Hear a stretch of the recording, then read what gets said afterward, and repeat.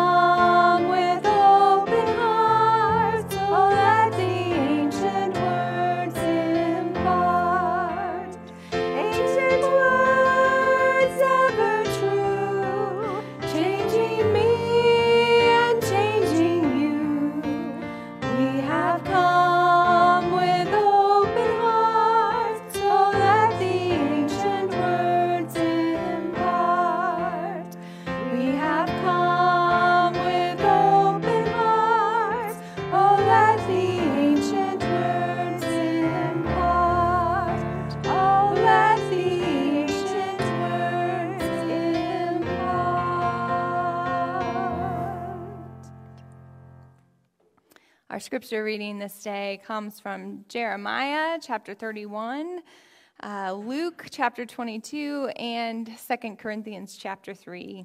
Let us listen to God's word for us as it comes to us this day. First from Jeremiah. The time is coming, declares the Lord, when I will make a new covenant with the people of Israel and Judah.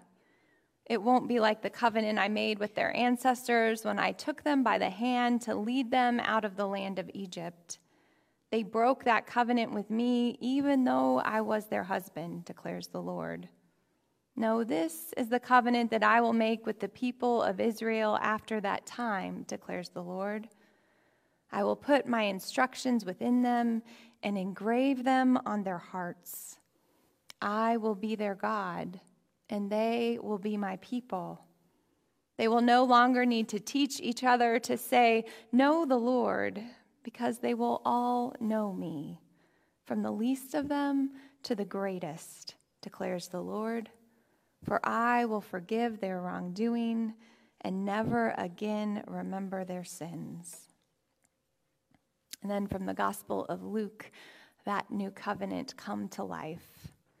In the same way, Jesus took the cup after the meal and said, "This cup is the new covenant by my blood, which is poured out for you." And finally, from 2 Corinthians. Does it sound like we're patting ourselves on the back, insisting on our credentials, asserting our authority? Well, we're not. Neither do we need letters of endorsement either to you or from you. You yourselves are all the endorsement we need. Your very lives are a letter that anyone can read by just looking at you. Christ himself wrote it, not with ink, but with God's living Spirit, not chiseled into stone, but carved into human lives. And we publish it. We couldn't be more sure of ourselves in this, that you, written by Christ himself for God, are our letter of recommendation. We wouldn't think of writing this kind of letter about ourselves. Only God can write such a letter. His letter authorizes us to help carry out this new plan of action, and that's that new covenant translated differently.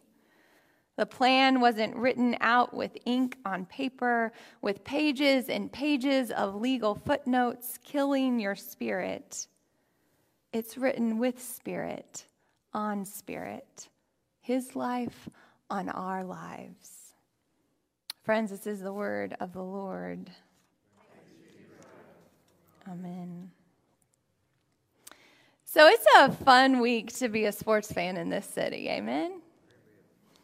I know football isn't everyone's thing in this room, but my gut tells me no matter how invested you are in what will happen come 5:30 p.m. today, that everyone here has to have at least been touched just a bit by the city's excitement to have our Chiefs returning to the Super Bowl for the third time in the past 5 years.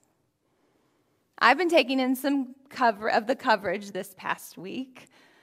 The largest portion of my Super Bowl media consumption has been dedicated to the Kelce Brothers podcast, New Heights.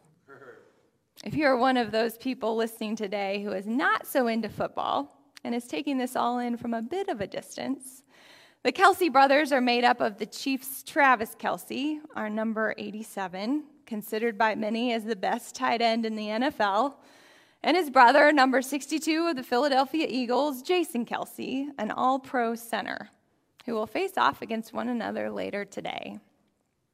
I'm loving their podcast, though I would name, as with all sports-related media I will be talking about today, its language is more of the adult variety, so if you're checking it out based on your pastor's recommendation, don't do it with little ones around.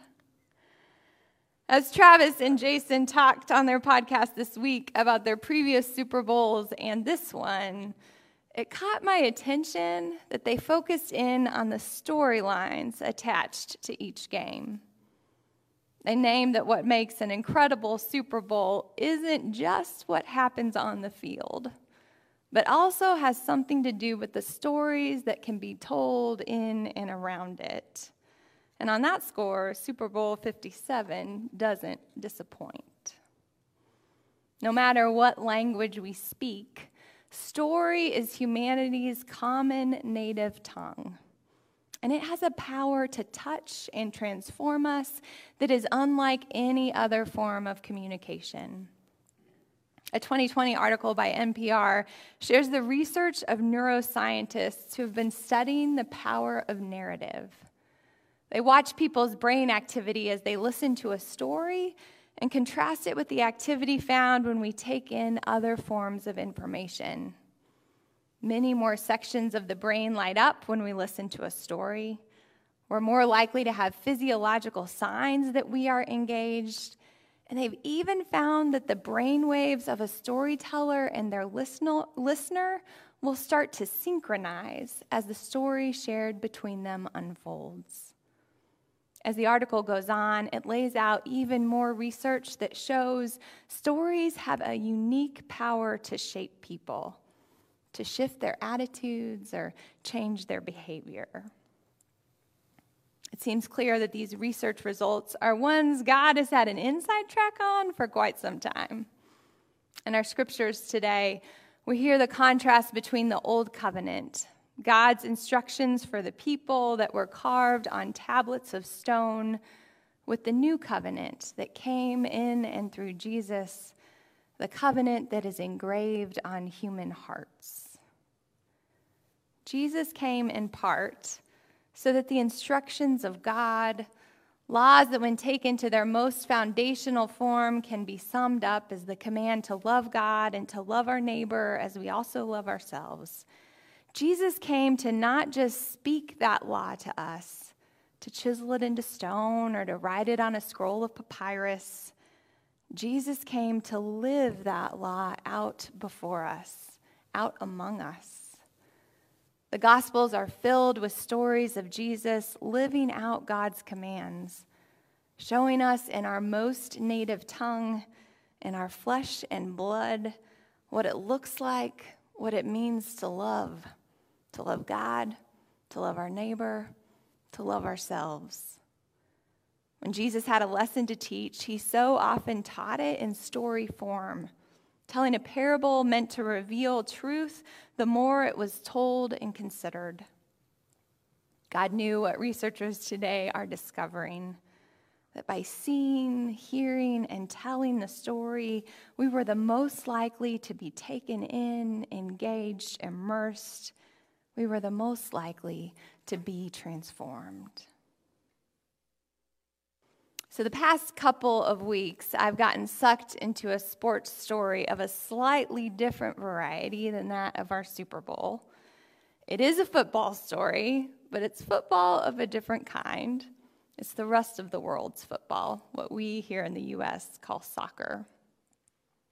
FX has a docuseries called Welcome to Wrexham. Same language disclaimer for this, maybe even more so than the Kelsey Brothers podcast, which in its first season follows the ups and downs of a season and a half of football at one of the oldest football clubs in the English system, Wrexham FC, located in the town of Wrexham in northern Wales.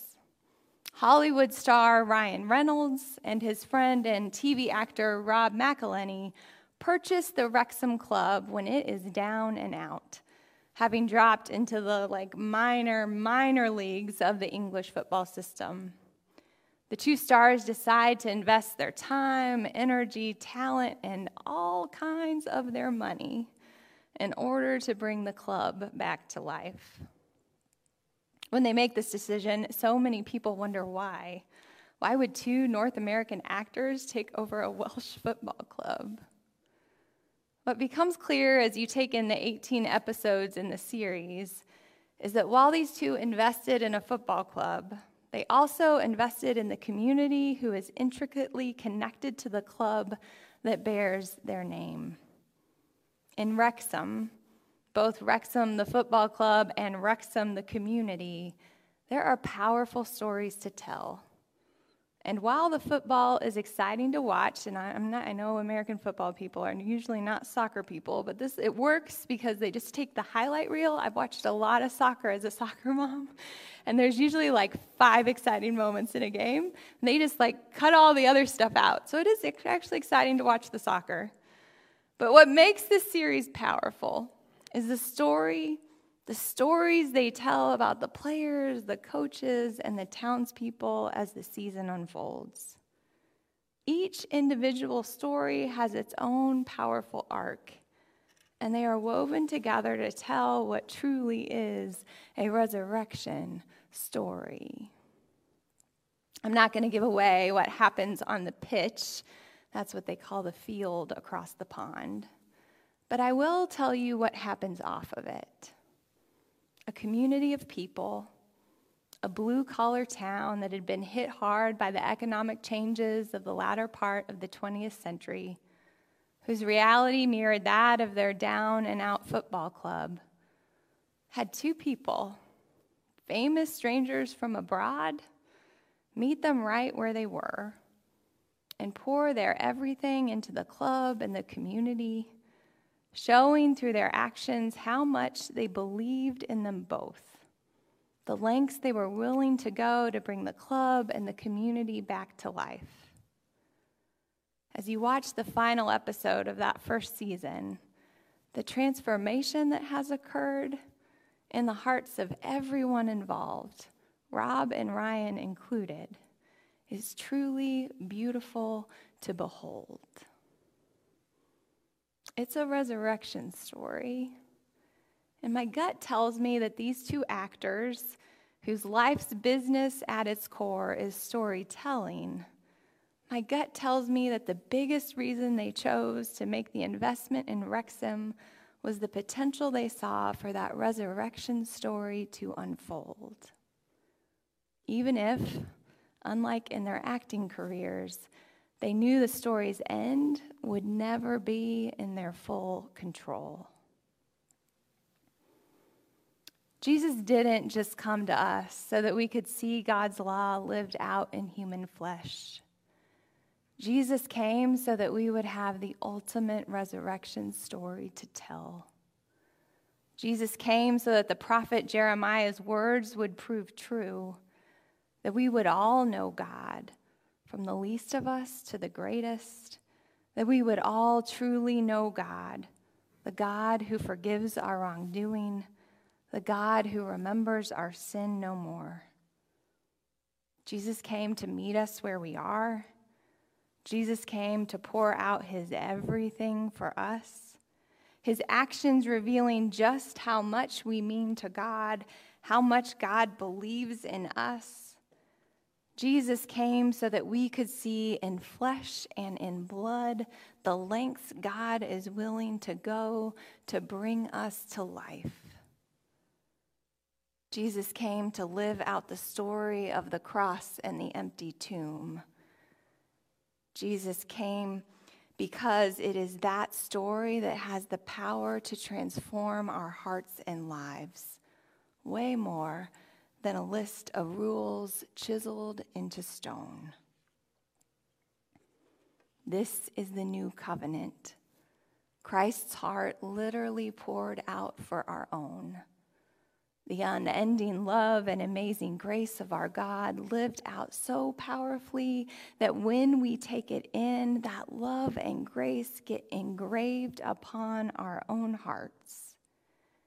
They take root within us at the center of our being and transform us from the inside out. This isn't a list of rules we are meant to follow. This is a life we are called to live. God gives of God's everything for us, forgets our wrongdoing, remembers our sin no more, pours out his heart, his very life for us, and then simply asks us to receive God's good gifts and to live our lives as the transformed people that we are in return.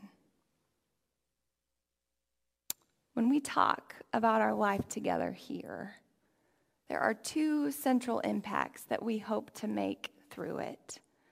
And one of them is this: we want to be home to worshiping communities that are transformative.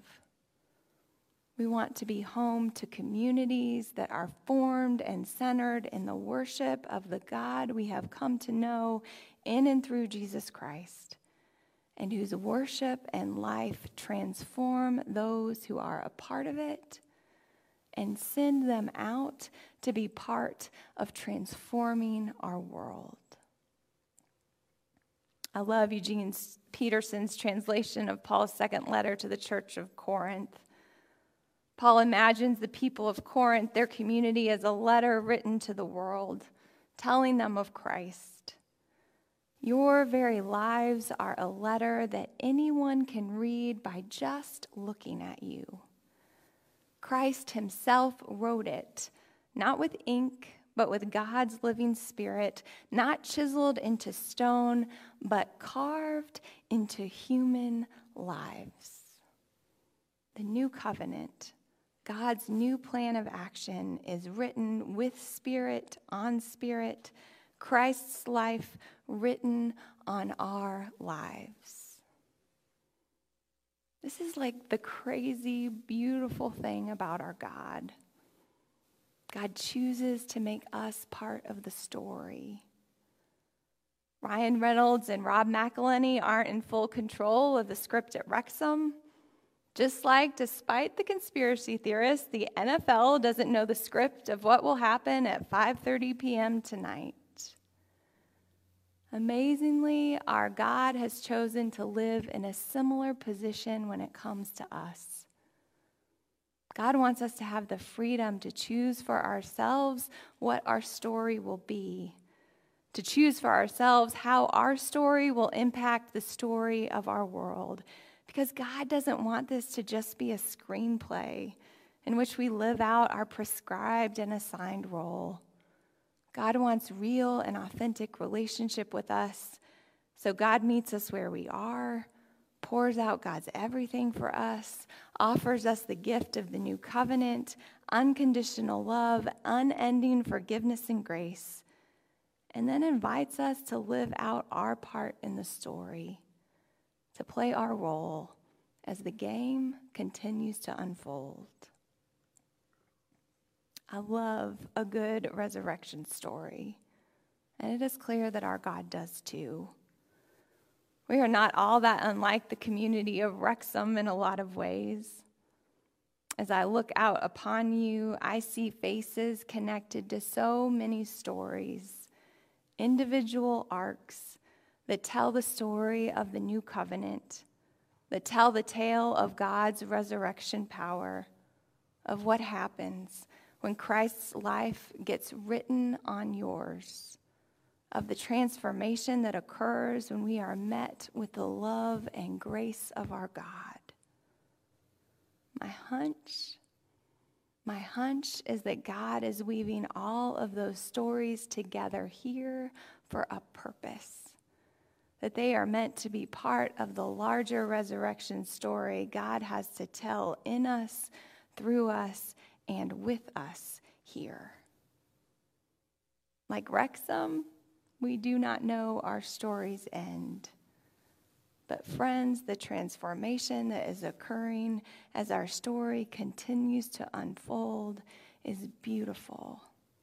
It is beautiful to behold. Amen. Amen.